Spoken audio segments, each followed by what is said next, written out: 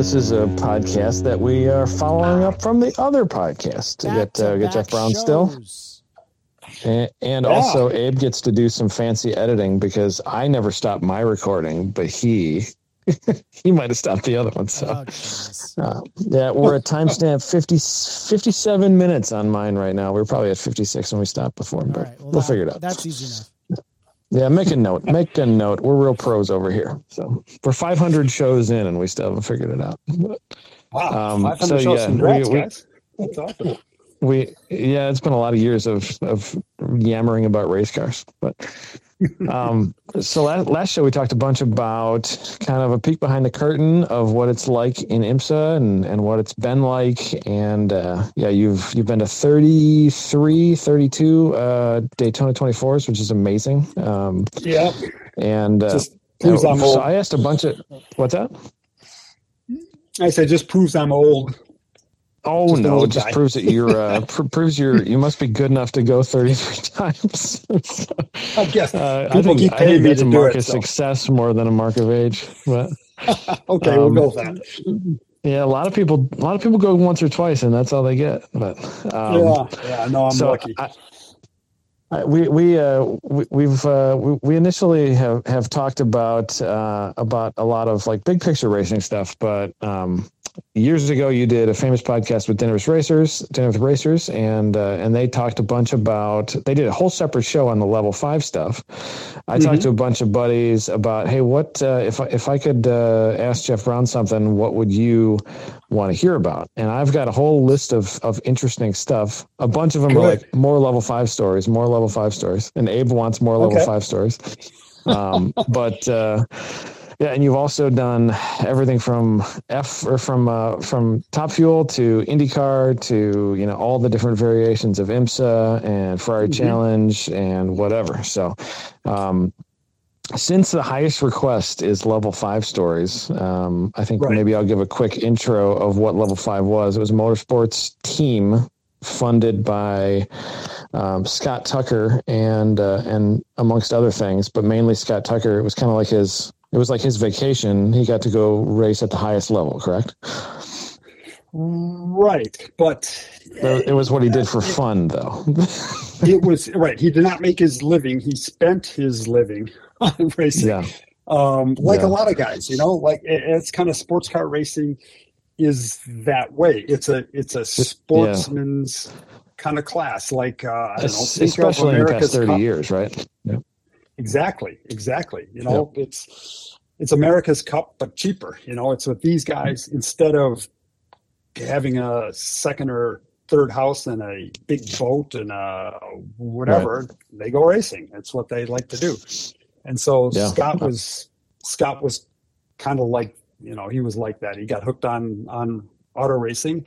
And I think there's something, I've been fortunate to work for a lot of what we call sportsman drivers, guys who aren't professionals, but take it very professionally. And they're, by definition, they had to have made some money somehow. And so they're successful at their business. And I think maybe some of that, the success, they've kind of reached a level and their business runs kind of by itself, and they need another challenge, and racing draws a lot of those guys to it. Like, this is really competitive and this is really hard, and I'm going to have to work hard just like they did in their business to become a success. And so most of those sportsmen, gentlemen drivers, man, they're competitive, like sometimes maybe over the top competitive. And Scott Tucker, I would imagine, was that way. I mean, he worked. I've never had a gentleman driver who worked harder at his driving craft and getting better at it than Scott. I mean, the guy was a maniac. And you said that was, I think in the last show, you said it was like the third longest team you were ever at. They were around for what, 10 years? Maybe not quite that long. I think more like 6, maybe. Okay. Yeah, and it ended in 14, 10, 5 or 6 years, I think. 5 or 6 years. Okay. Yeah. How did 15. How did you get started with them? let's see, how did I get started? Okay, so the team was just kind of getting going. They were racing. They were going to move up from Ferrari Challenge to Grand Am at the time, and they were going to do the 24 Hours of Daytona.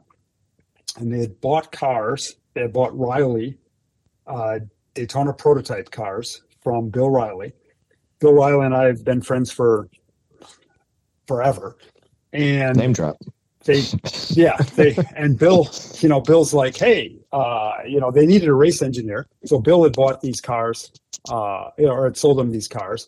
And he knew that I was at Crone Racing, and they had kind of switched gears to a Lola, and I was no longer with Crone. And Bill said to the Level 5 guys, hey, you should get Jeff to be the race engineer. And so that's pretty much how I started there. That, I started working with those guys in 2009, I guess it was. Yeah, I was going to say it's got to be before 2010. Yeah. Yep. So started working with those guys, and man, well, I'm thinking what back. What was the introductory discussions like? Like as you were being introduced to the program and the team, was there anything that stood out as being like, oh, this is just another, like good gig? Or was it like, oh, something about this is going to be really strange? Yeah, that's good. I think maybe the strange part was part of it. Oh, this will be different and new. But saying that, these kind of race teams all have some kind of unique thing to them brought on by whoever is funding it, right? So, I just got done with Crone Racing, which was funded by a Texas oil man. Okay, so that is definitely different than a team, the team that I was with at Team Scandia that was funded by Bill Gates's personal investment banker, or the team, so everybody kind of had a unique thing. So it wasn't like, oh, I don't know. It was kind of like it seems like some of the craziness about this you probably had no idea of, because you didn't expect to run $1 million SCCA runoffs programs multiple times in a row, which is kind of like where the insanity comes in. Like running a pro race team just costs a ton of money anyway. Right. Yeah. Well, I guess I looked at it and I was presented with, okay, here's how we're going to do things. And the guy who kind of ran the whole team for Scott Tucker was a guy by the name of David Stone, who had another business with his brother Jeff called Kelly Moss. And up in Wisconsin, right? Yep. In Wisconsin, yep. And so they're still a current team, run a lot of Porsche Cup, and they're a top team still in racing. Pretty famous in the Porsche world as well for restorations and builds and all that stuff. Yeah. Exactly. And so they had a shop in Wisconsin, and David Stone kind of left Jeff to run Kelly Moss, and David ran what became Level 5 for Scott. And so David got a hold of me through Bill Riley, and we met, and he kind of explained the program. And when you're a race engineer, I was being hired at the time as a race engineer to kind of make the cars go fast.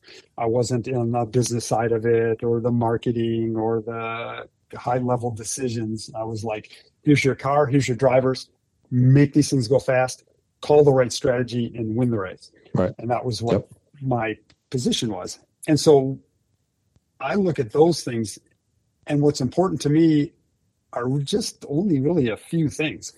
How good is the crew, my crew guys? And I knew almost everybody. I've been in racing so long that I knew almost everybody on the crew, and they were good guys. So I knew I was going to have top level mechanics who could build a good, reliable car, and I could work with. Drivers, it was kind of in the state of flux, but I knew they had the budget and the desire to hire good, top quality, world-class drivers. Budget. They had a budget. I could see what they were spending money on. than what they were planning on spending money on. So I knew I wasn't going to be like, oh, you can't have an extra set of tires. We can't afford that. If I needed tires, and where's my paycheck? Yeah. Right. That's important too. Right. They were going to pay me. Right. And so it seemed like a really good starting team, and because they had David Stone, this wasn't some guy who didn't know what he was getting into. He had a guy who knew racing. Scott Tucker had David Stone, and he explained to him what this was going to be like, and Scott was willing to fund it. And so it was, it was really like, yeah, great, let's go. And I was in. So what was step number one? Like, okay, you're in now. What happens next? Yeah, we're gonna go test on Tuesday. See you there, or like, how's that work? Yeah, so they had hired a guy, a British guy, to be kind of technical director, to head up over the race engineering part of it. And we were going to run 2 cars at the 24 Hours of Daytona, 2 Daytona prototypes. And this technical director was going to race engineer one, and I was going to race engineer the other, and he was going to be kind of head of all engineering on the team. Right. So they said, come to Fontana. We're doing a big engine test. The idea was Scott Tucker had been racing Ferrari Challenge the year before, and he was a big Ferrari guy. Just, guys are Porsche guys, or they're Ferrari guys, or Lamborghini guys, whatever your car is. And Scott was a big Honda guys. Honda guys are Honda guys. Too, right? Honda guys. Yeah. All right. Yeah. I guess I should be, with Colin's new job, I should be an Acura guy. Oh, there you go. I mean, I was talking about like Honda Civics, but like. Okay, well, Acura GTP cars works too, but anyway, so too. I know. Yeah, actually, you probably have a lot more fun than most of us who get paid to do it. Yeah. So you're going to Fontana to engine test your new prototypes. Yeah. Right, and we're going to put a Ferrari in a Daytona prototype, which nobody had ever done before. And there's this guy, Steve, a Ferrari engine in a Daytona prototype. You could run whatever, BMWs and Fords and Buicks maybe. It's been a while. Anyway, you could run kind of whatever engine you wanted. It was more of like a builder class prototype series back then. Yeah. Right. Yeah. Riley had become the default chassis. It was the best. So everybody, kind of to win, you had to have a Riley. So everybody had that, but they were sticking different engines in it. And so Scott said, let's do a Ferrari. And Steve Dynan of the BMW fame, engine builder guy, built some Ferraris, and they were in the cars. And so I showed up as just kind of like, hey, what is this?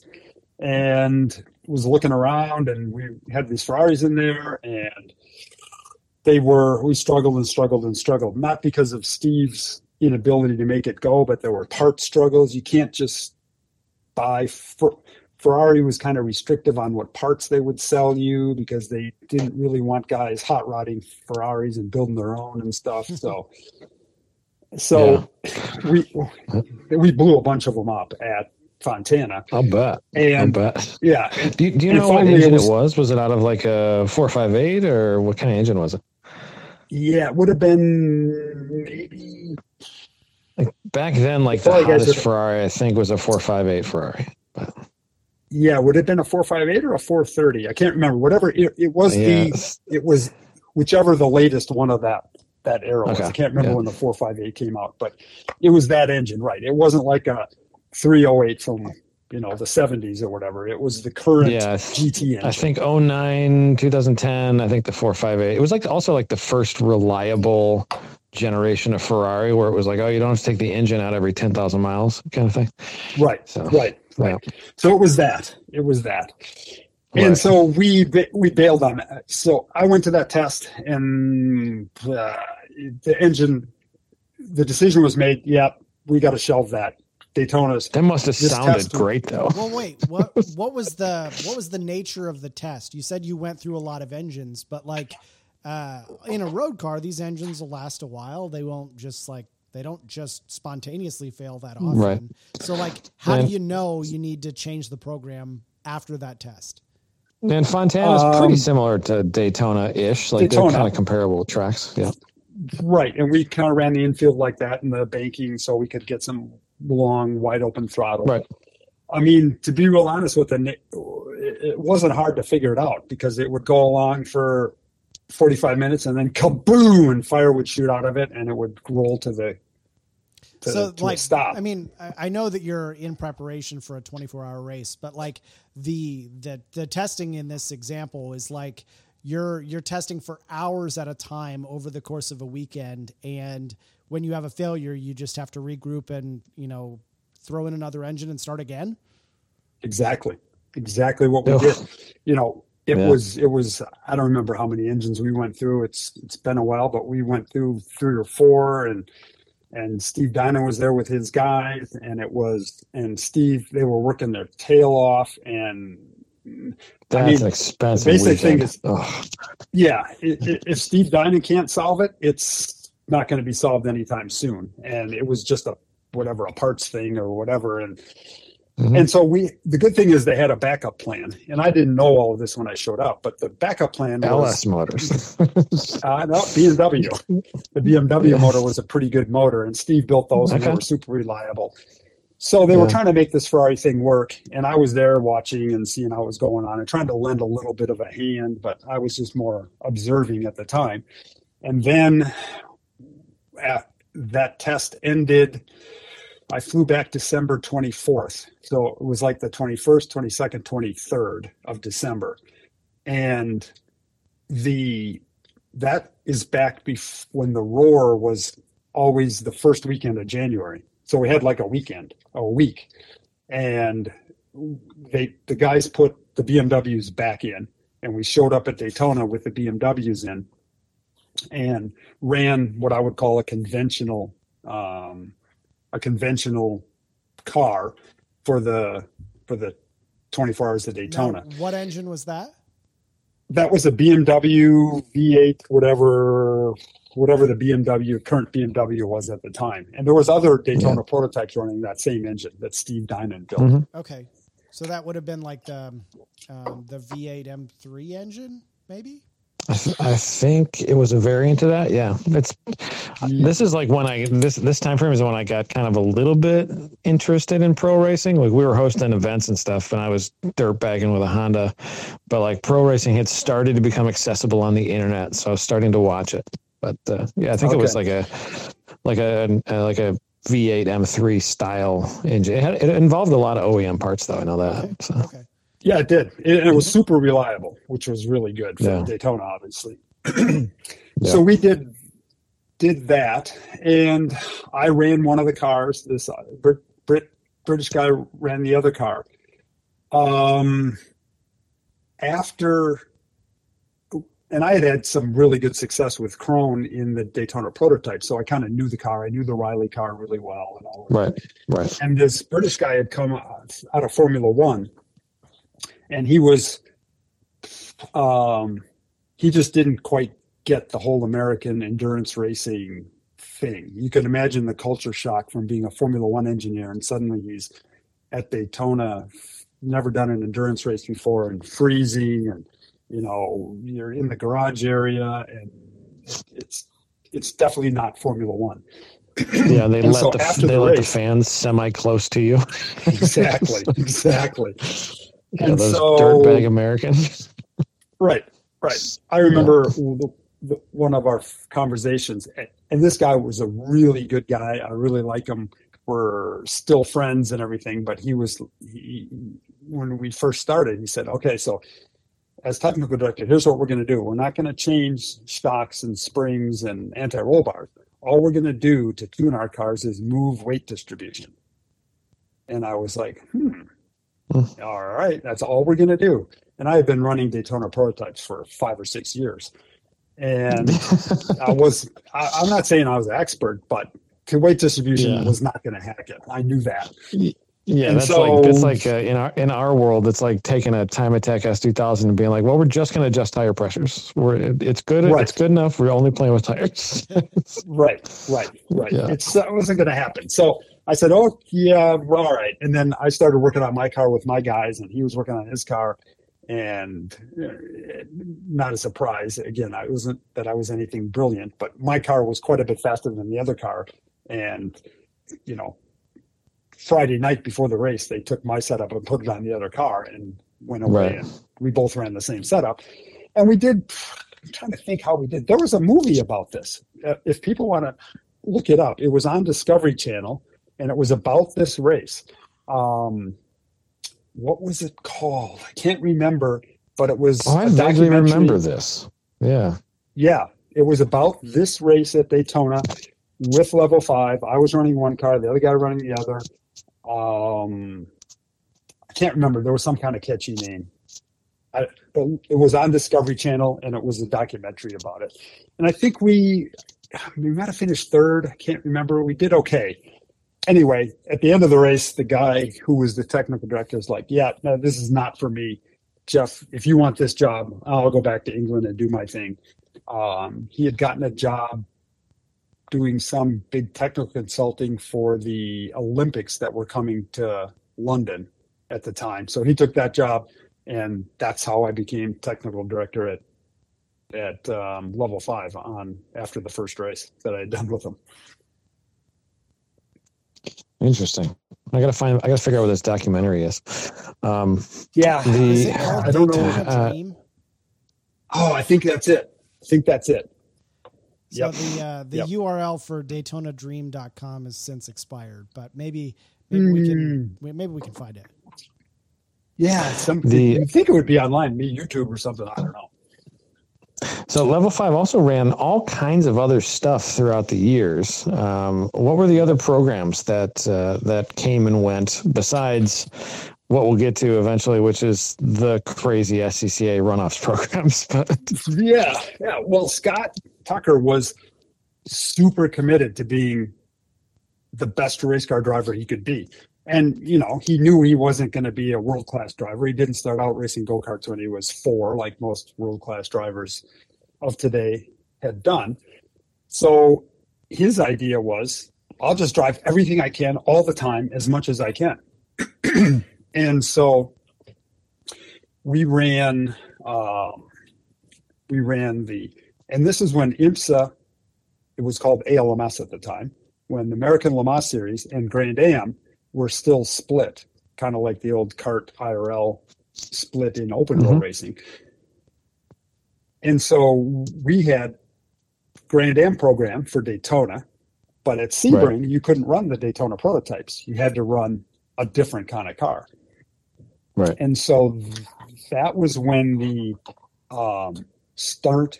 that's when ALMS was there weren't very many prototypes. There was LMP1, and there was a couple of those around, the Muscle Milk car, the Dyson car, a couple of those, that's about it. LMP2 was kind of on its coming back a little bit after Penske had pulled out with the Porsche Spyders. There were the Honda, the ARXs coming back in. Fernandez had one. I think Andretti might have had one. They were starting to come back, but only a couple. And ALMS needed more prototypes. So they brought in the LMPC class, which were open cockpit Oricas with LS Chevy engines in them. Super great class, spec class. And so Level 5 decided to get a couple of those, and we ran those in ALMS. ALMS also had a support class called, what was it called at the time? IMSA Lights, which were little prototypes kind of based off of a SCCA C Sports Racer kind of thing. But it evolved over the years, but it was little small prototypes. Like Stores and Wests and stuff, or Store, West, and then Panos built a car. DPO1 was a car that Panos built. And I don't remember how the rules exactly evolved, but it was think radicals, but you couldn't run a radical. Yep. It was kind of like that performance level. And so Scott's like, well, let's get one of those. We'll run the support events on Friday and Saturday, and then run the big race on Sunday. So we ran IMSA Lights. Yeah. Yep. And then he was like, well, they also have this Porsche Cup class that is a support class. Let's get one of those too, and I'll do that. And so he was running everything, including Ferrari Challenge. I mean, that's wild. I know we ran. I remember Road America one year. On one weekend, he ran IMSA Lights. He ran SCCA Trans Am in a Ferrari that we had made into a Trans Am 2 car or something at the time. He ran Porsche Cup. He ran the LMP 2 car and something else. It seemed like he ran 5 cars that weekend. At least 4, maybe even 5 cars that weekend in 5 different categories. That's impressive. It's actually like really impressive. The guy was a machine. I mean, I'd call him, talk to him on the phone, and I would say 90% of the time, whenever I called him, he was on a stationary bike doing 30, 40, 50, 60 miles a day on his stationary bike and conducting business at the same time. I mean, he worked hard at it, and he studied. Wow. And he was super committed. And the reason he ran so many cars is because he was like, the only way I'm going to get better is I got to drive more cars. I got to do more laps. I got to practice more. And so he was just all in. And we had a big program to support all of those cars. Right. And at the same time, we were running at the highest level, going to Le Mans and all of that. Right. In a program like that, is there a lot of outside sponsorship also? Do you have a whole team going after, Muscle Milk and, all the other companies that might have, Konica, Minolta, all these kind of things? Like, are you going after stuff like that, or is this just level 5? I think that depends on the individual team owner. In this particular case, like in level 5's case, is that how was that? That was there. There was times when we had Microsoft on the side of the car. We did some work with Microsoft. Scott's business was very computer intensive, a lot of algorithms and things like that. So now I'm just guessing, but Microsoft showed up on the car, and I got a feeling that Scott was a pretty good client of Microsoft. And so there might've been some trade out, a little bit of sponsorship for all the money that he was spending on his computer stuff. Again, I'm just guessing here now, but that showed up. Primarily it was Scott. He was paying for it. There was Alpine, the watch company, Alpine. Yeah, I guess that's who it was. Yeah. Anyway, they were on there for a little bit, and I don't know what the deals were. Scott definitely had a couple people out. He would much rather somebody else pay for it than him if he could make that happen. Yeah. So there were people out there looking for it, but primarily it was funded by Scott. Okay. You get that when you look back through the history of level 5, like you do, and many other teams, like you get the impression that that's kind of how it is. But everybody always wants to try to get that big brand sponsor, that name on the side of the car, because that's also like a big piece of racing, which is, cool, but also helps pay the bills. But, right. Exactly. Yeah. So it was. Go ahead. What got him deep into SCCA stuff? Did he come up through that or no? Yes, and that's kind of what brought upon the whole SCCA runoff programs, because it wasn't just that esports racer. He wanted to dominate where he came up from. Well, I mean, I think a lot of people think that was some kind of big ego thing, like I'm a big guy and I'm going to go crush all these little amateur guys. Yeah. And Scott didn't really see it that way. He started. Well, it's still racing. It's still racing, obviously. Right. Think of a guy who doesn't really, you guys don't count because you know about racing, but think of a guy who, whatever, and I don't know how Scott actually got started, but on like day one, went to a Skip Barber school because he got a gift from his wife to go do it once. I'm not sure, but you started like that, right? And then you go through SCCA and you get your regional license, your novice license, your regional license, and you get your national license. And then he moved on from there. Never went to the runoff. But there was one point in Scott's career where winning the runoff would be like, my God, if I could ever win the runoff, that would be like, whew, someday maybe I can get good enough to win the runoff. Well, he kind of leapfrogged that, boom, boom, boom, in a hurry. And suddenly he found himself, at Le Mans. And he hadn't won the runoffs yet. And he hadn't won the runoffs yet. I get that. Man, I really like to win the runoff. I wonder if I could do that. And we're all like, yeah. Do you really? Is that what you really want to do? You want to win the? I mean, it's still runoffs? Like the biggest sprint race maybe on the planet is the runoffs. Like there's more people that attend the runoffs than go to any other race. So it's a big deal. I've told many people, I've been fortunate enough to win Daytona a couple times, win Sebring 7 or 8 times, and all of that. I've won the runoffs.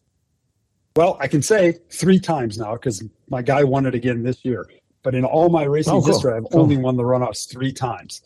And what car was it this year?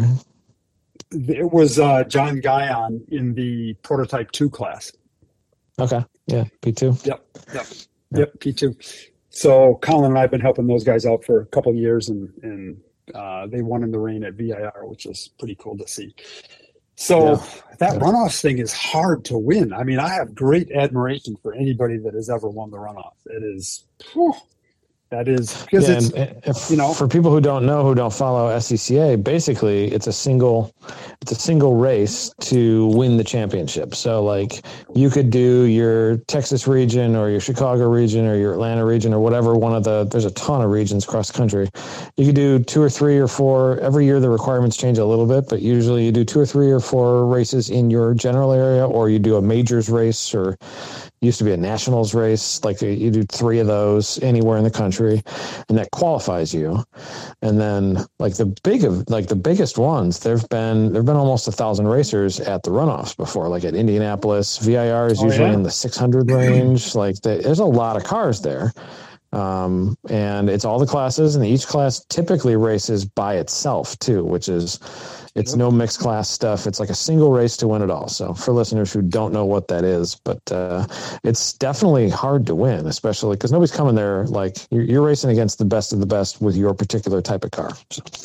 Right. And it's a one-shot deal. It's not like, oh man, had a bad race. Well, we'll make it up next weekend in the points championship. I mean, Road America races, when we were doing that with Level 5, they were 13 laps. That's it. Yep. One mistake and you are not the national champion. And so a buddy of ours who's been on the show a bunch, he's lost the runoffs. Mike Taylor, he's lost the runoffs by cutting a tire. Like you cut a tire, something goes wrong, like it's over. Like you don't get to win. So, Yep. Good friend of mine back in 10, maybe 15 years ago was one of the top Spec Miata guys. And he would go to the runoffs and there would be 85 Spec Miatas on the track. Oh yeah. Insanity. Hard. So anyway, Scott never really looked at it as let's go beat up on the amateur guys. He was like, man, I've done some stuff, but who cares about that? I've never won the runoffs yet. I'm still not accomplished.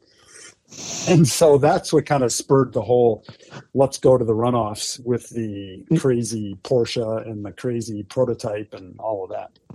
And unlike your pro racing, which is largely like, here's the car you can run and you can set it up really well, like what we've talked about for the last hour and a half, like this is, unless you're in Spec Miata, Spec Racer Ford, or a couple other classes with like spec lines, like there's still a lot of creativity and freedom, especially in the classes that you built those cars for, which at the time was D Sports Racer. And what was the Porsche? Was that STO?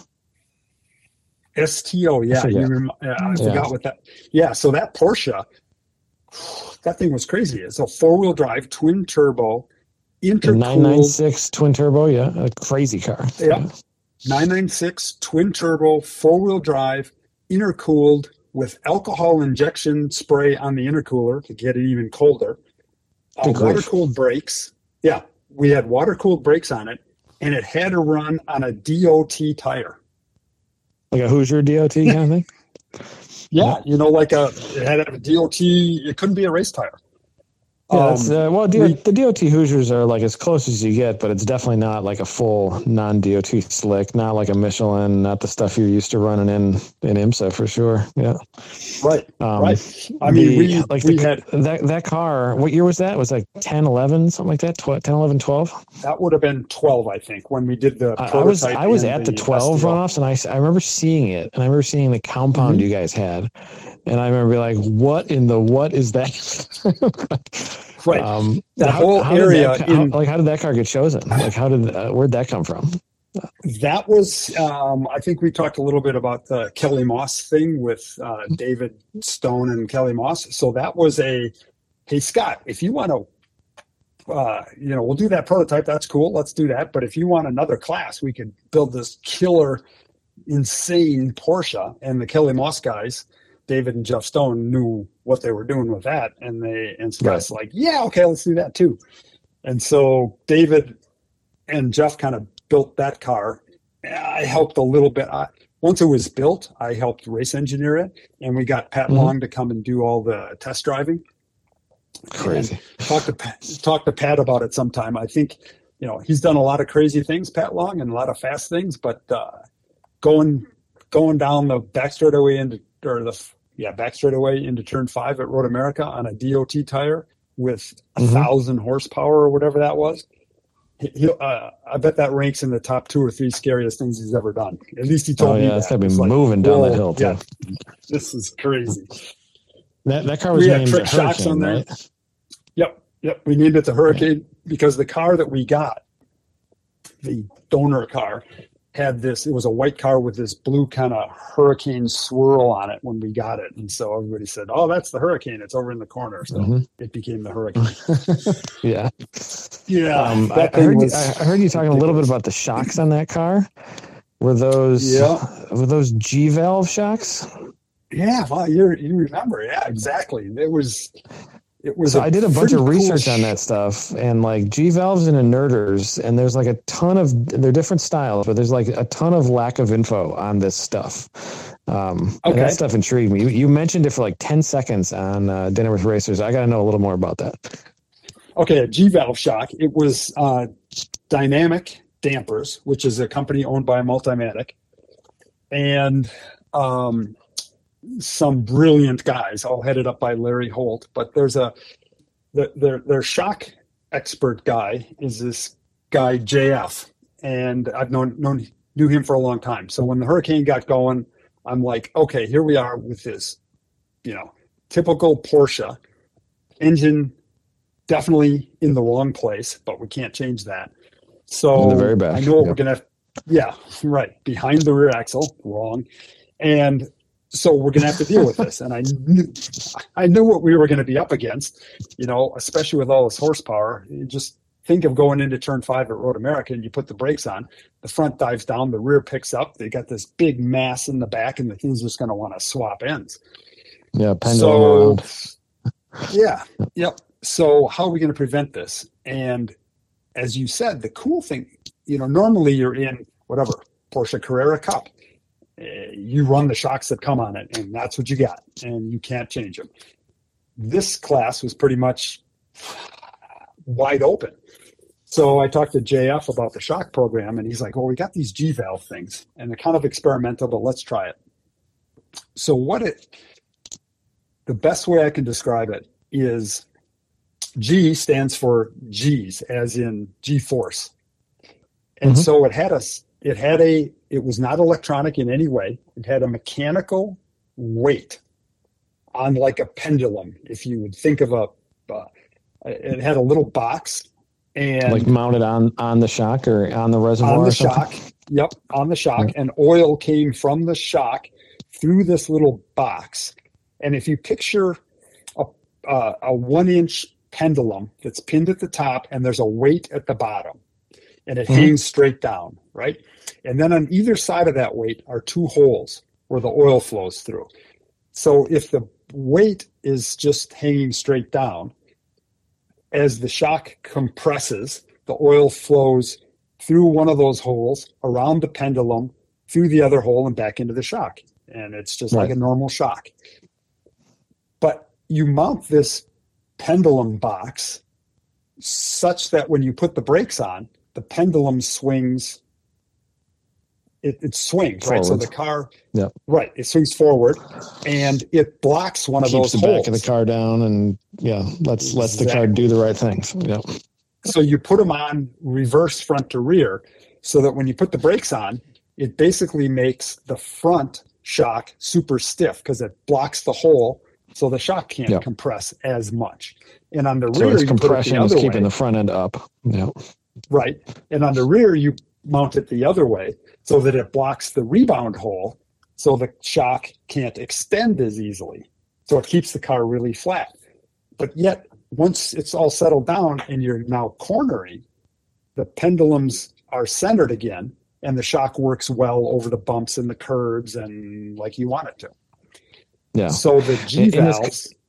In this class, was there like you weren't allowed to have electronic control on the shocks or anything, I imagine, or? No, there was no electronic control. It had to be regular hydraulic dampers. Yeah. Quote, regular. That's one way to do it.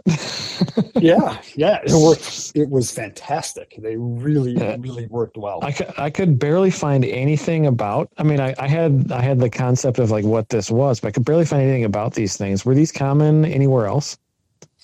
No, I think it was something that Dynamic Multimatic had invented, and I don't know where that got quickly banned in most classes. The same way the hydraulic third spring that I did back in the 90s, I guess, that Penske developed, that I helped Penske develop, those got banned also. All right, let's talk about that. What's that? Sidebar. Okay. Sidebar. Yeah, sidebar, hydraulic third spring. Hydraulic third spring. So nowadays, a third spring is pretty common in Indy cars and prototypes. Like the third element shock and spring combo in between the other ones up top. Yeah. Exactly. So you know what I'm talking about. And for everybody that might not, you'd have your normal 4 springs, and the what we call the heave rate, which is the vertical spring rate of the car. Like if you were to stand on your car, it would squish down, right? That's controlled by those 2 corner springs. But as you go through a corner and the car rolls, those springs also control how much it rolls. Race engineers would love to split that up so that you could have nice soft springs in roll to make a lot of grip, but stiff springs in the vertical movement or the heave movement to control the ride height of your aerodynamic platform. Right. So the third spring just does just that. It decouples the roll rate from the ride rate. And through a mechanical linkage on the rockers. So Google third element suspension or something like that. You can kind of, and they're usually on like open wheel stuff, or if somebody takes the chassis off their Pikes Peak car, they're really common in like Pikes Peak prototype car stuff. And that's just because you need to have big aero, but it can't push the car to the ground because there's 5-inch gaps somewhere. Like you need to be able to have some ride height. And so, it's just like it prevents the shocks from being that thing that takes up all the up and down with the aero. Yeah. If people really want to look at where they're out in the open, look at an LMP3 car, a Ligier. Just Google Ligier LMP3 suspension, and you'll see a third spring in the front and one in the back. And it'll actually be like a spring or an element with bumper rubbers in there.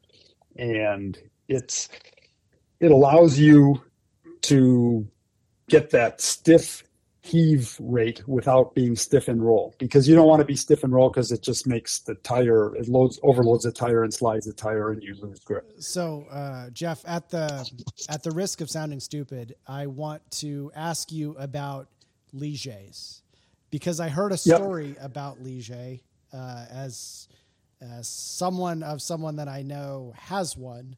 And what I had heard from multiple parties was that you should never use the reverse gear in one of those engines or one of those transmissions. Does that story ring a bell? In a P3 car? In a P3 Ligier? Well, the story I heard was that in this particular configuration, the reverse gear in its transmission had like a 50% probability of failure or something like that. It's there because it has to be there, but it might blow up half the time. Yeah. Yes. So, we don't forget to get back to the hydraulic springs. Hydraulic third spring. We'll get there. The reverse gear, I will say that's actually fairly common even today. In racing transmissions, in a prototype. Yeah, the very, very fragile reverse gears. The rules require you to have a reverse gear. So the manufacturers put them in, like X-Track or Hewland. They put a reverse gear in because you have to have one. And to be fair, without a reverse gear, we've all watched an IMSA race. You go off and you're nosed into the tire wall. If you didn't have reverse gear, you're kind of done. So you want a reverse gear, but they make it as light and little as possible.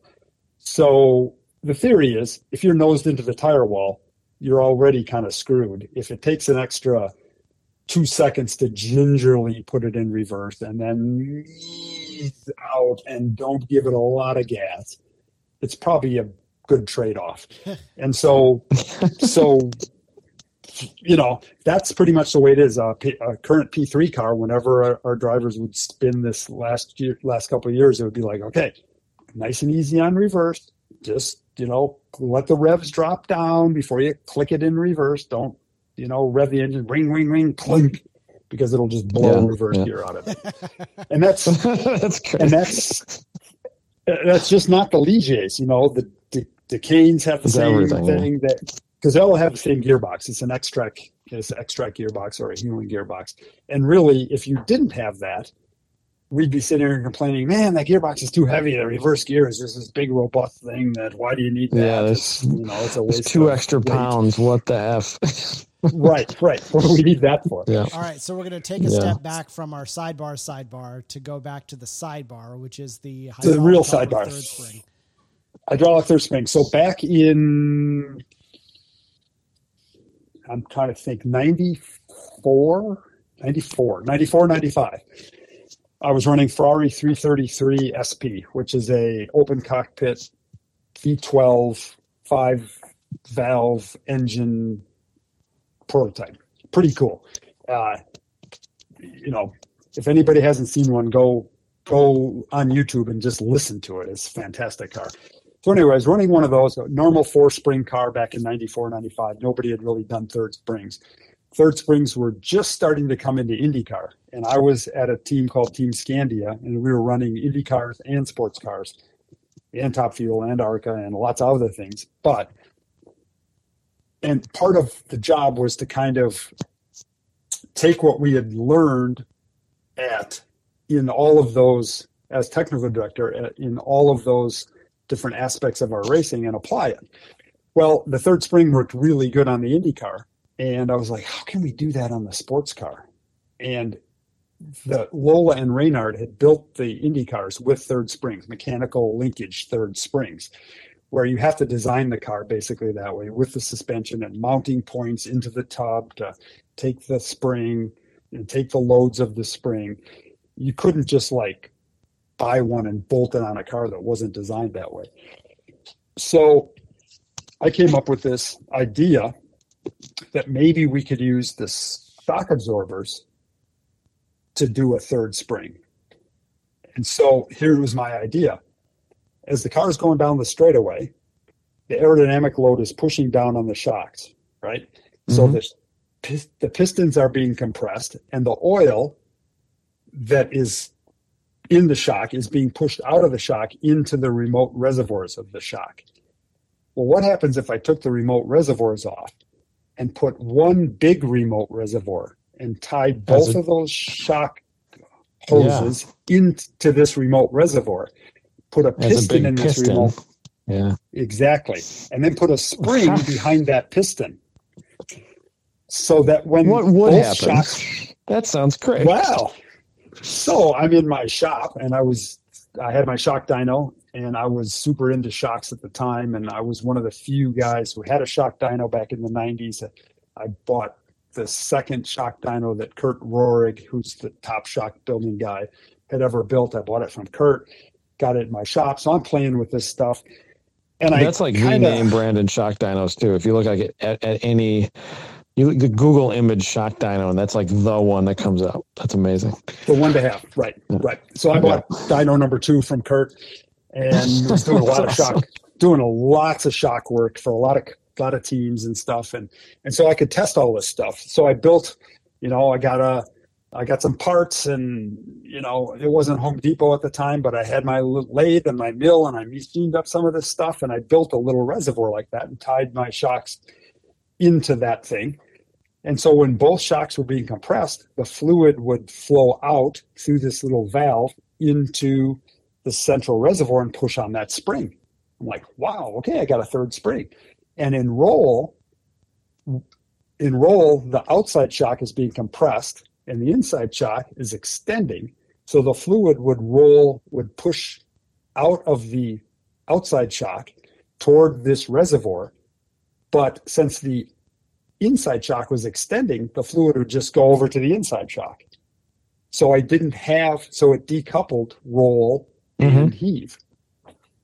Yeah. So I built this thing. We put it on the 333. It took some while. I had some little needle valves in there so I could adjust how big the orifices were to let the fluid pass where I wanted it to pass. And ultimately, so you actually put this on the 333 SP.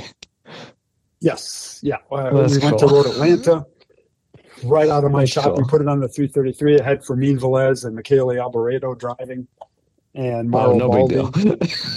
Yeah. And they were like, yeah, this seems to work. And so it was working.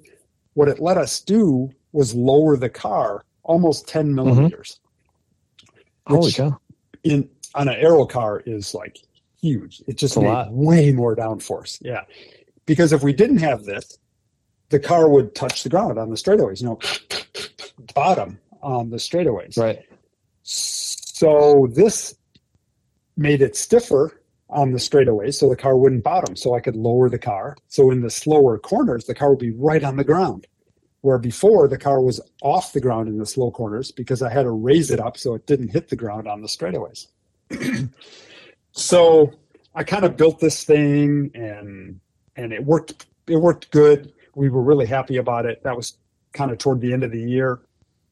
And then I go that year, and it was just what I could build in my shop. I'm not a machinist or anything, but it worked. So I was going to start on version 2. So I went to the PRI show that year, and as always, Penske Shocks had their booth, and I'd known the guy who basically started Penske Shocks, a guy by the name of Jeff Ryan. And he's the smartest shock guy I know to this day. I mean, he's brilliant. And so anyway, I was just talking to Jeff about the shocks we were running in the car. I didn't tell him anything about my third spring. I didn't want anybody to know. We had covered it up with blankets and everything when the nose came off and all of that. And Jeff says to me, he goes, hey, come back here in the back, and all these PRI booths have like a little office in the back, shut the door and they do their deals back there.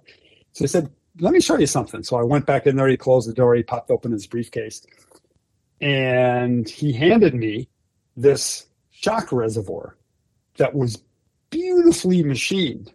It looked like a work of art, and he undid the cap of it and he opened it up, and there was a piston and a spring in there.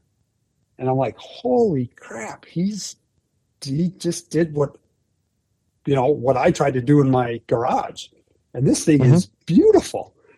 And I was kind of like, yeah. He goes, what do you think? And I said, well, I didn't know how to answer, like, oh, this is brilliant, or that'll never work, or I don't think this is useful at all. Right. Or, and so I was hey, I did this exactly. Right. So I was kind of stuck stammering around. And he goes, just a minute. And he reaches back into his briefcase, pulls out this stack of pictures, and it's like 10 shots of my third spring, like spy shots. No way, really? On our Ferrari, yeah. And I'm like, okay, perfect. You know about it. And he's like, yeah, I know about it. And I said, that's wild. I'm not leaving here without this in my hand. Put it in a bag, but I want this. This is 10 times better than the one I've designed. It's way better. You thought it out way better. And he's like, look, here, take it. I want you to develop it for me. You and I work on this. Let's try to develop this thing and make it really work. And so for the next year or year and a half, him and I worked on it. And it became, after a year, by 96, there wasn't a Ferrari 333 SP running without a Penske hydraulic third spring unit on it. That is so wild. I ran them on our Indy cars. And then even on V8 supercars, we ran them on those. It became really popular until basically every sanctioning body banned them. And it's kind of a bummer, but also like, maybe that's like as cool as it gets, is to invent something, then Penske gets spy shots of it, then it gets on everything, and then everybody's like, this is too good. Nobody can play with this toy. Yep. And it was, I'm not sure. I'm sure Jeff came up with his idea about the same time I came up with mine, and he just did it way better than I could do. That's so cool. That is so cool. And he had the resources. So yeah, so that's Penske hydraulic third spring. Interesting. And nowadays everybody designs a car with a hydraulic or with a mechanical third spring. Right. In it. So we did, we actually put one of those on a mechanical third spring on the D-Sports racer that we built for Level 5 also. Yeah.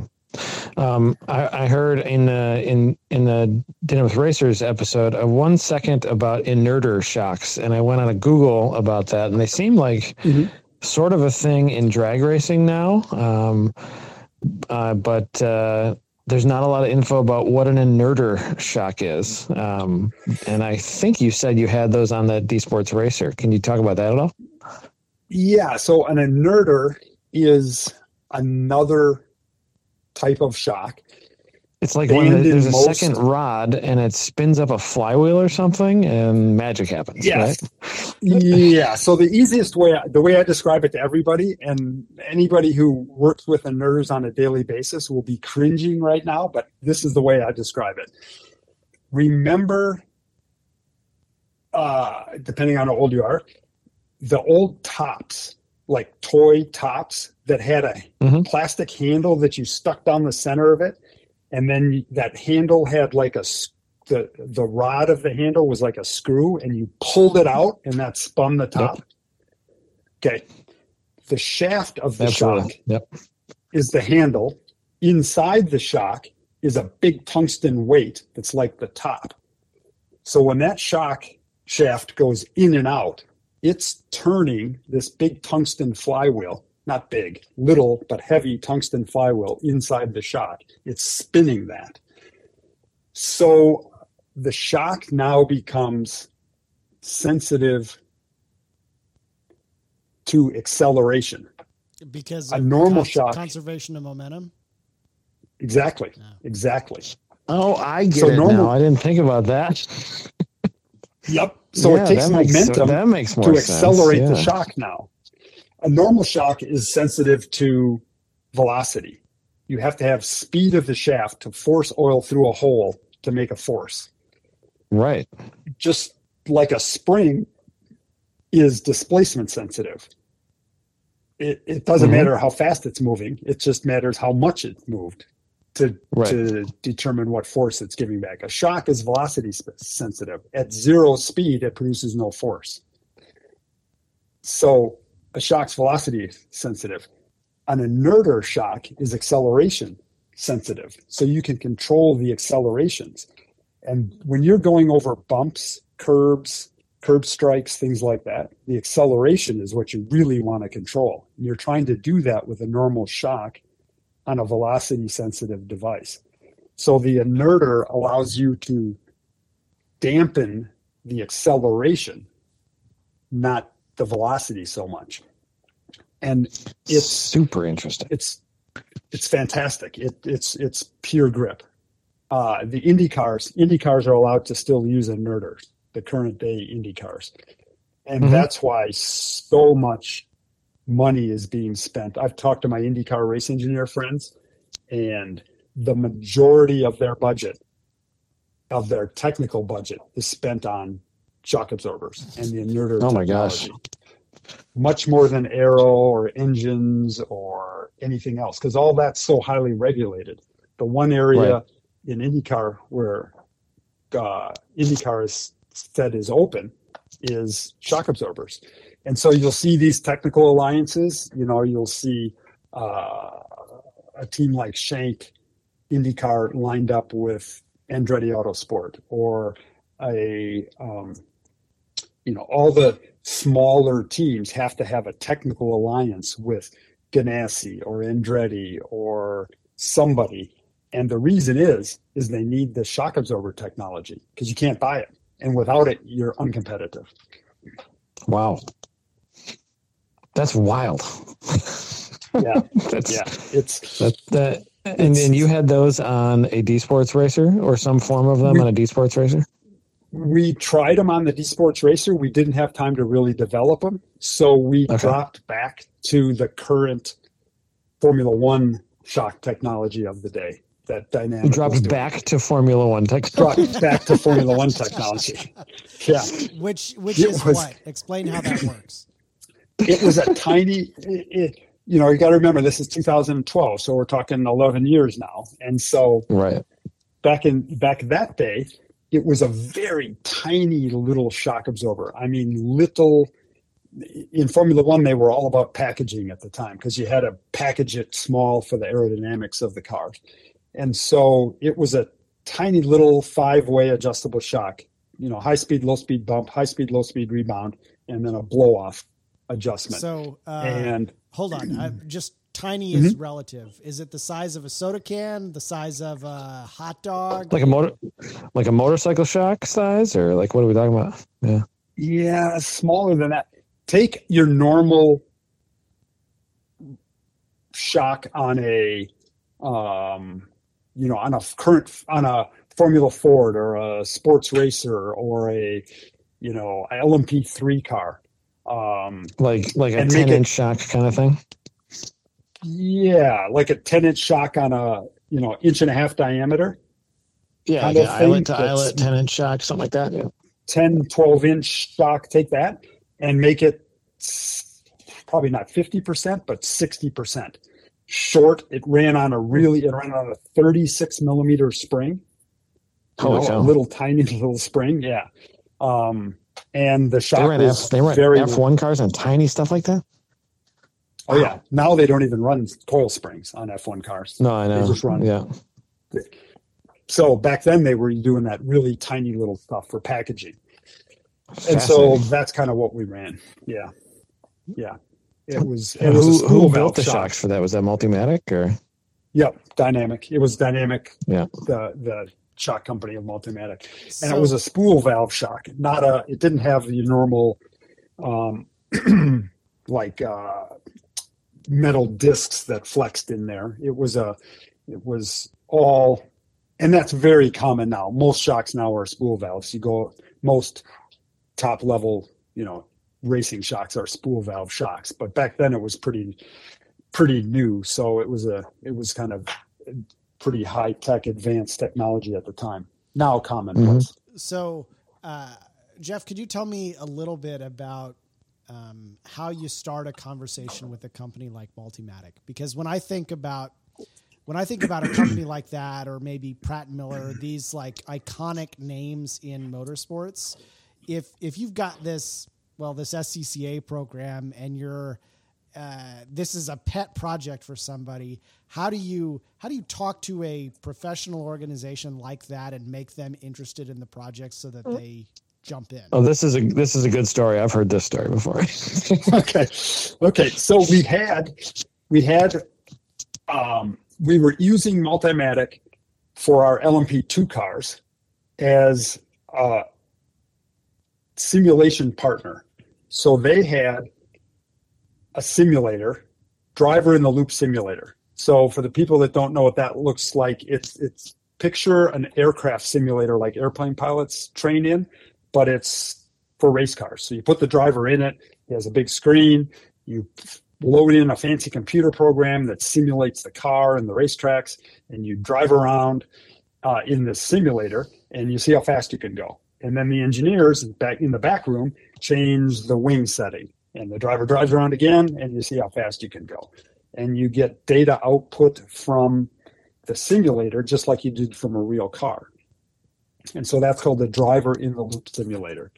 Multimatic had one of those, and we contracted, me as technical director at Level 5, we wanted to get better at simulation with our LMP2 cars. So I knew Larry Holt, who runs Multimatic, and I knew Peter Gibbons and the other guys at Multimatic just from being in this sport for all this length of time.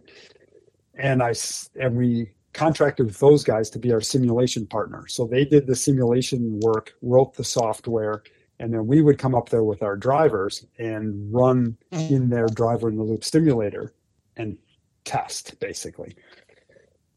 So we already had those guys in place. So when Scott said, let's go try to win the D Sports Racing runoffs, and we kind of grasped what that all meant, like just buy a car and go see. And he was like, no, let's make sure we win this thing.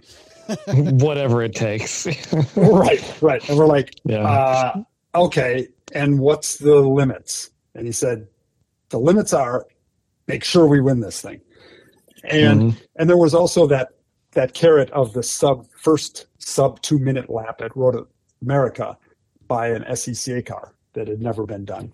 And the current D Sports racer cars were bumping into that, like they were like a second and a half off. So that was it was like the fastest club class at the time.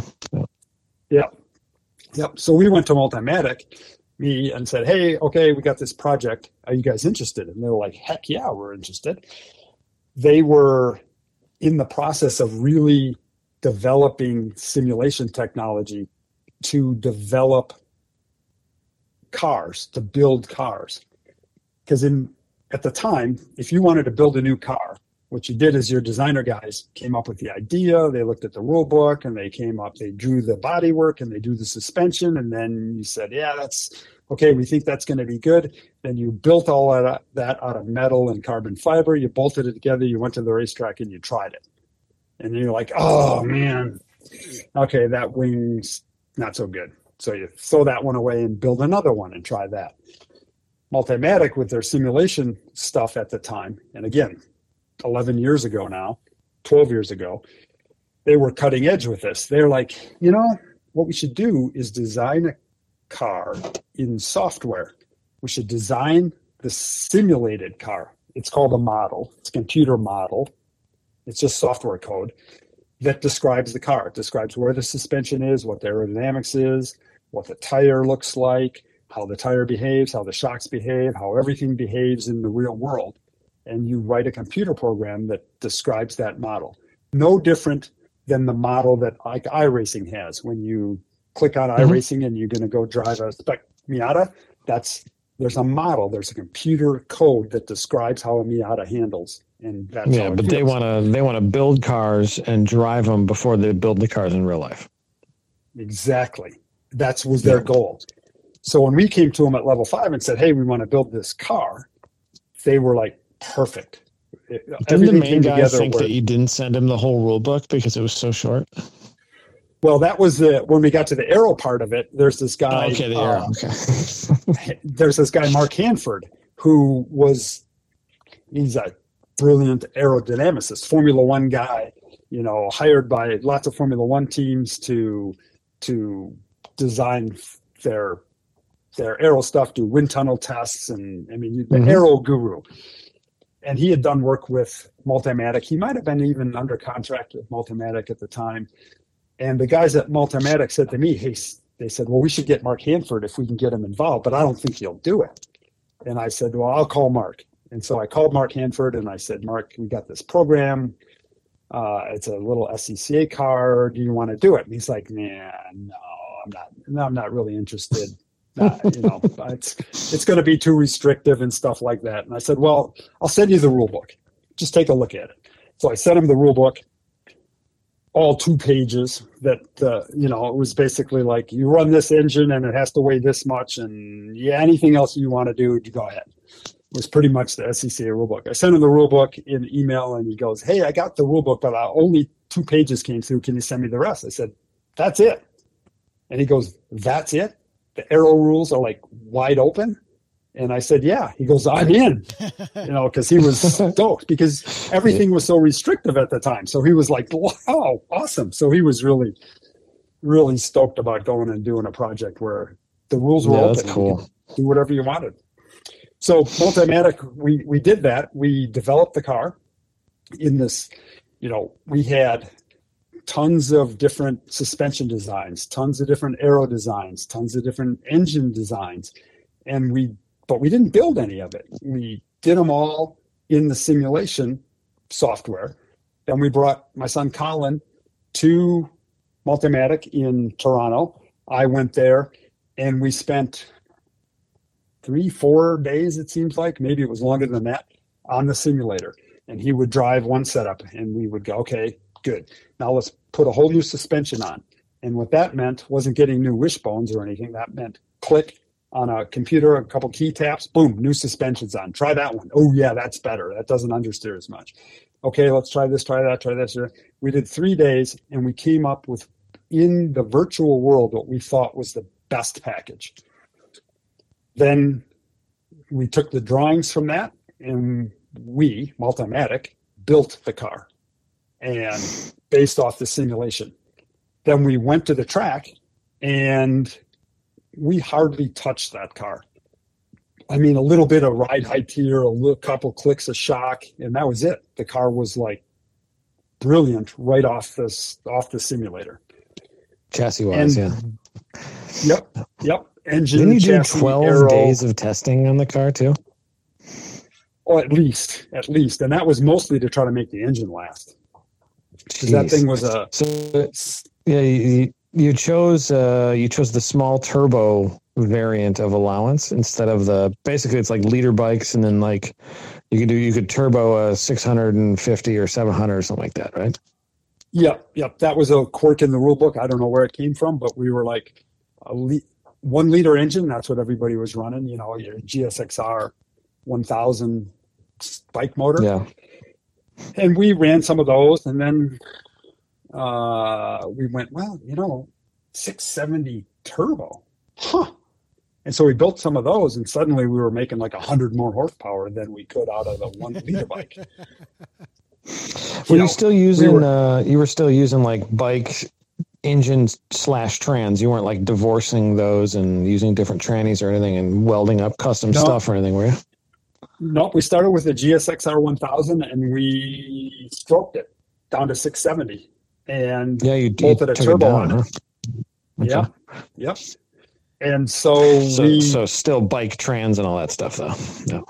Well, yeah, the transmission started breaking because it was way too much horsepower. I would imagine, yeah, and also pushing, not a lot of weight, but like still more than a bike. Yeah. Right. So we had a good relationship with X-Track, the guys who make all the sports car and IndyCar gearboxes, and they built us some beefier gears. We just, sent them the stock Suzuki gears and said, do what you do, and they sent us back gears, and we never had any more problems. Good grief. Just call up X-Track and have them build you a custom trans. Right. Yeah. Right. Well, and for reference, that's not that's not cheap to buy an X-Track. Like a brand new X-Track for anything is like, it's like a it's like a house worth of money. Right. Right. They just did custom gears for us, and that was crazy. We put paddle shift on it. So we had the paddle shift guys, the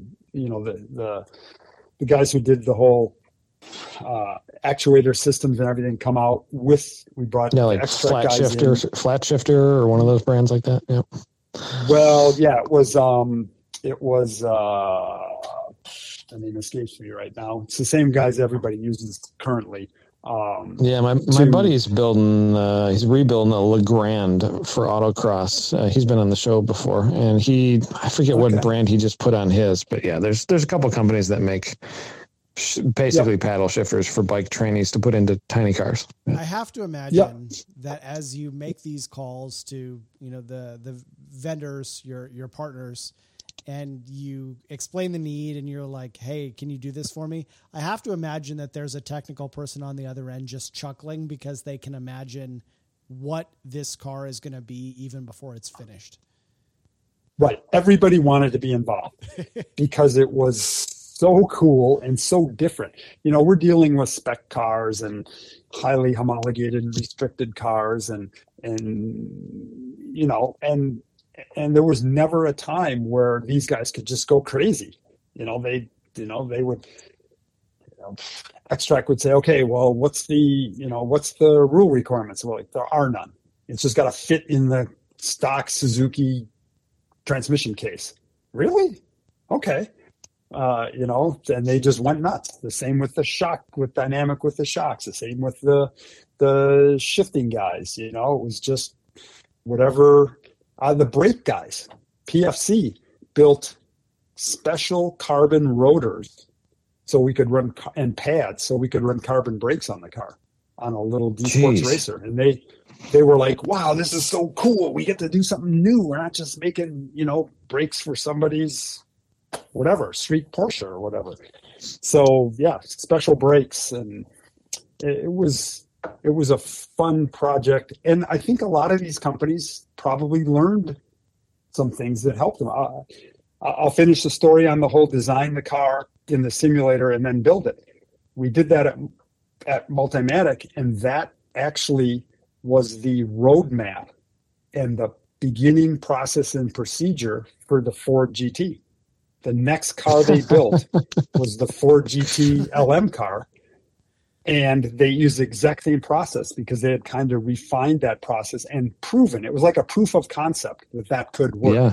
And the Ford GT was designed exactly the same way, fully in the simulator, and then they went and built it.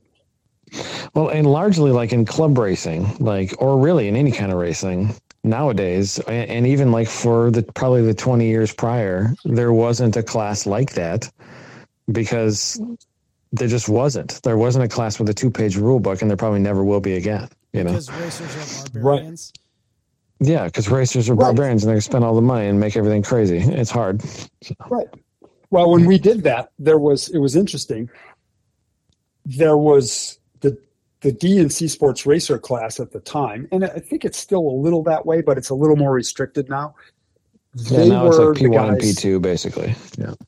Yeah, and I was involved in one of the cars this year, one of the P2 cars that actually won the runoffs in P2 with John Guyon driving and Greg, sorry, and his father John, and it seems more restricted now. There's stores with bike motors. That's kind of the standard, and then the bigger class is a DPO2, like an old IMSA Lights car, basically.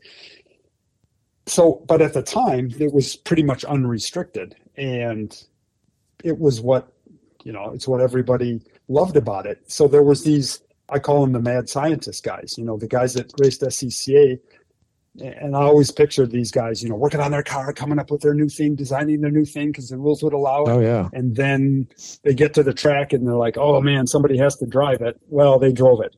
But the big kick they got out of it was making the car newer and better and faster and trying all this crazy stuff. Yep. So when we went to the runoffs and we showed up with this thing, we weren't sure what the reception was going to be. And I would say 90% of the field thought it was the coolest thing ever. they're like, yeah, we're going to get our ass kicked really bad here this year, but this is so at least cool. you got beat by that. Yeah. Right. This is amazing. This is awesome. We can't believe. There were a few guys like, oh, this is terrible. It's going to ruin the class. And the other guys are like, it's not going to ruin the class. Nobody else can afford this. This is a one and done. It's gone. We're never racing against this thing again. Don't worry about it. So as you show up at the runoffs at Road America and you kind of get settled in, what's the vibe from the officials at SCCA about the team? Or were they aware that this was going to happen? There was enough. I don't know.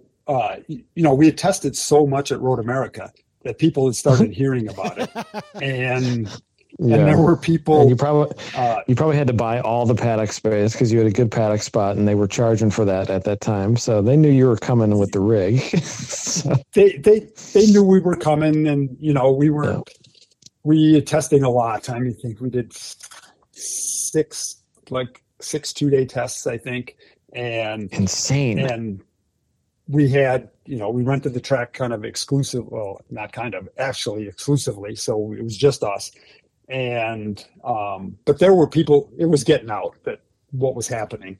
And then there was some, websites or blogs, I guess, back at the time they were, cause there really wasn't social media. There wasn't Instagram and Twitter at the time. So there was these, blogs, and guys were like, yeah, I heard they ran this fast, and they're supposed to be back tomorrow. I'm going to drive up from Chicago and just stand outside the fence and time them and stuff. So there was a lot of that going on. Yeah, there was chatter on the forum that I was on, which still am. And I remember there being chatter because I had some friends that were in the area, and they're like, there's a really fast car coming. It's one of the prototypes, one of the sports racers or whatever. I remember that chatter specifically. That was right the time I was getting into SCCA too. I hadn't done my first club race yet, but I was assisting a couple dudes. So I was deep into SCCA land that year. And I specifically remember the chatter on the forums about it. There's a crazy car coming. So, yeah. There were 6 days of testing rentals. Got to be $120,000 just in testing rental. What the heck? Yeah, it was expensive. Yeah. And we did a lot of testing, and Colin was the only guy testing it. Scott only came and drove it for 5 laps before the runoffs. That's wow. Drove the thing. Yeah, it was Colin doing all the driving, and it was, it wasn't. We had lots of engine failures. We had suspension failure a little bit because the loads were higher than we thought. We had the LMP2 car, and it was faster than our LMP2 car lap time. So, it was 180 miles an hour into Canada Corner and into turn 1. It was flat. If people know Road America, it was flat from the exit of turn 8, right before the carousel, exit at turn 8, all the way to Canada Corner. So flat through the carousel, flat through the kink. It was the min speed in the kink was 165 miles an hour. And I just found your video from years ago. Oh yeah. Before this, because I remember there being a video, and you can see it on the dash how fast you're going, and it's 163, 164, 165, and then it's oh my gosh. And that was not the best lap. There's a lap. I had heard. I don't know why there was a better video, but it might not be on the internet. I would love to see it someday. Dude, there is a better video. So gnarly. Yeah, I mean, Colin ran some 150 high 151s, low 152s with that car. That's so and that would have dumb. put him that year. That would have put him second on the ALMS grid between the Muscle Milk LMP1 and the Dyson LMP1, and ahead of all the LMP2 cars. Right. Yeah. What's an IndyCar run there? I'm not actually super familiar. I think they're in the 45s now. 145. Not that slow compared, or you're not that slow compared to an IndyCar. Yeah. No, they may be quicker now, but it was. I mean, the goal is to get under 2 minutes, and Did it? Scott had to do that. He had to drive it. So Scott actually did get, and he had to do it in the race. So I think Scott might have done a 58.8 or something like that in the race. So, but it was in a car that's that insane, being able to do that with like 5 or 6 laps behind the wheel prior to the race, that itself is kind of a crazy accomplishment. Yeah. Right. I mean, like I said before, Scott was really good. He flew in one of the last days we were testing, and we kind of had it sorted, but the engine, I think we had only made one 13-lap run on an engine without a failure, and the runoffs were 13 laps. So we were very nervous that we could make it. And Scott flew in, he drove it 4 or 5 laps, and he got out. He goes, "Yeah, thing's way too scary. That's good. I'm done." Got back on his airplane and flew home. And then we detuned it a little bit. We could make like 340 horsepower out of that engine, out of a 670 cc's. And so for the runoffs, we detuned it a little bit down to about 300 just to give us that reliability. Right. Wow. So insane. So it was crazy. Yeah. It was crazy. A lot of fun times. And, but again, going back to the start, Scott never looked at it as, he wanted to win the runoffs. One time we were sitting at Le Mans. That's the kind of guy he was. We were sitting at Le Mans on the Friday before the race across the racetrack looking into the garage, and everybody's working on the LMP2 car, and we're about ready to do the 24 hours of Le Mans. Guys are skirting around, engines are coming out and stuff like that. And he looks at me. We're just kind of sitting on the wall looking into the garage across the pit lane. And he goes, "Jeff," he said, "all I ever wanted to do in my racing career was win the Ferrari Challenge Championship. And what am I doing?" And I said, "You're at Le Mans, about to try to win the 24 hours of Le Mans." He goes, "Yeah." He said, "This got away from me." He said, I would have been happy with a Ferrari Challenge Championship or a runoffs championship. This got away from me. This got away from me.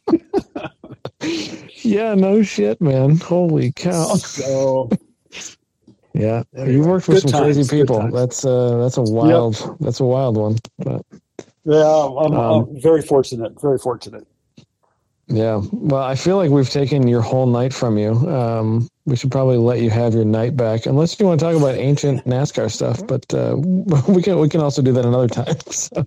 Let's do that another time. Let's talk about NASCAR, ASA, Alan Kowicki. Those are fun times too. If anybody's I need to research that stuff. I'm not super up on that era. I would love to. So. But, yeah, good, because you can remind me of what happened, because it's been a while. Dude, your story of the ride height check at whatever track that was in Canada years ago, mm-hmm. That one still makes me giggle. So Cayuga, yep, racing against some. Those are put little blocks of wood in there, and then the car would go left and right, and the blocks would fall out, and the car would settle down to the ground, and you passed ride height check, right? Yep, we passed ride height check, and we thought we were brilliant until we walked out of the racetrack at the end of that night, and we looked down, me and Alan, and we looked down, and there was like 20 of those blocks sitting there. So like, what? We realized everybody was doing that. We thought we were just super cool, and everybody was doing the same thing. We weren't that cool. Yeah. We weren't that good. That's such a good story. If anybody hasn't heard that one, forward back about 3 years in time and look for that one. It's a good one. So anyway, we should probably let you go, and we really appreciate your time tonight, man. So thank you so much. Yeah, no problem. It's always fun. We need to do it more often. We'll tell stories. I'm happy to do it. I'm going to hold you to it, because these are super fun. Especially when you started doing them once in a while with Ross Bentley, I'm like, I got to bother Jeff some more. And I always felt bad, but then you always seem so eager to do it when we do it. So maybe I don't feel so bad anymore. So. Yeah, it's no problem. It's the same thing we're doing with Ross on the no dumb questions thing. It's, we just, you guys do a great job. Of us just, thank you. Thank you. It's like the three of us just sat here and talked about racing for a while, and it's kind of the same thing Ross and I do. So it's easy. Yeah, it's the best. So. I appreciate you having me. Thanks for having me. Have a great night. Thank you so much, sir. So. Sounds great. We'll talk to you guys soon. Just stay in touch. We'll do it again. Yeah, maybe we'll bother you after Rolex. Yeah, do that. Be great. Thanks, everybody, for listening. Yep. Thank you, everybody. Slip Angle was created by Austin Cabot and Adam Jabay, co-hosted by Derek Yarbrough, and production by Abram Schmucker, who mixes all of our terrible audio. If you like the show, please rate us and review us on iTunes, and come and find us in the pits at a Grid Life to say hello.